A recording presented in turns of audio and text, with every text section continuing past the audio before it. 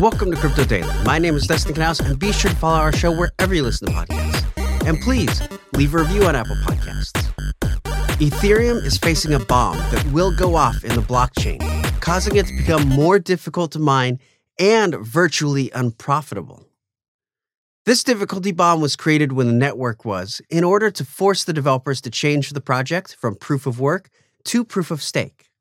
Right now, the core developers are falling into a time crunch and trying to decide the best use of resources.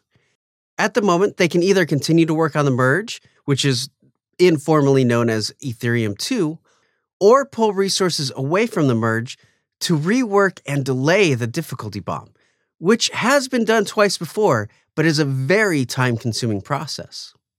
By making the switch to the proof-of-work stake, Ethereum will become a green blockchain and no longer pull all of the electricity that proof-of-work blockchains use. As for the merger to proof-of-stake, it's been put off from Q2 of this year to Q3. Now that puts the timing of the merge and the bomb a bit too close for comfort in the minds of some investors. Developers have a really tough choice. Either delay the merge and continue to get criticism for the environmental impact and running on a slower blockchain, which have both been a big criticism in the past, or risk having the difficulty bomb hit and making the network no longer profitable for miners. At the moment, it looks like they're planning to use all of their resources to make the merge happen, but I wouldn't want to be in their shoes.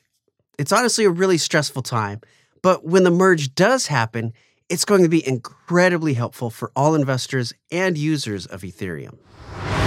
Normally, you hear me talk about new companies accepting crypto payments. But interestingly enough, Wikipedia has gone the opposite direction and stopped taking crypto payments after 8 years. Previously, Wikipedia would accept Bitcoin, Ethereum, and Bitcoin Cash through BitPay, but due to a 3-month debate about the pros and cons of crypto from the community members, the Wikimedia Foundation decided to do a poll. 70% of respondents said that they want to discontinue all crypto payments.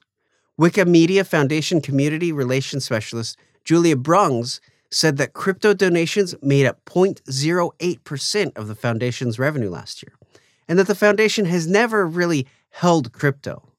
In January, Brungs wrote, "In the last financial year, the most used cryptocurrency was Bitcoin.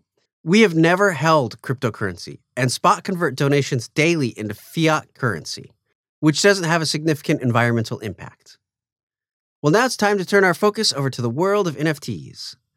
Square Enix seemed to be very dedicated to pushing into NFTs, despite many of its fans calling for them not to.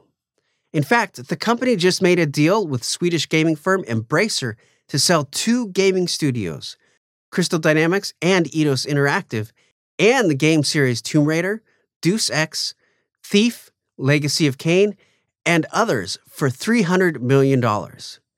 Square Enix plans to use those funds to invest in new blockchain, AI, and cloud services. We'll see how that deal pays off for them. Those are some really big names in gaming, with a lot of value behind them if new games are developed correctly. Do you remember going to video rental stores to rent VHS tapes? Then remember DVDs coming out and special editions with special features like behind-the-scenes footage or director's commentary? Well, now we're in the world of streaming. So the question is, what's next? And is it possible to blend the streaming world and the special features into one?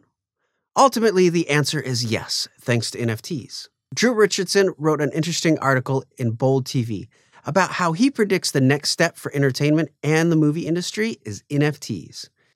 And it might even replace streaming services since NFTs can be anything. Right now, people are moving away from streaming services like Netflix, where fees continue to go up, password sharing is getting cracked down on, and ads are being incorporated even more. Plus, with so many services, it's impossible to get everything you want in one or even 2 places anymore. Wallets are being stretched thin. With NFTs, movie lovers can get a unique experience catered specifically to them, with extra features or digital art that others may not get. Although we are a bit far from the majority of people adopting blockchain, it's certainly possible that this will be the next step for movies and television, especially if the streaming war continues to divide people and drain their wallets. Be sure to follow our show wherever you get your podcasts. Also, leave a review on Apple Podcasts or a comment on YouTube. It really does help the show. I'm Dustin Knaus, and thank you for joining me today.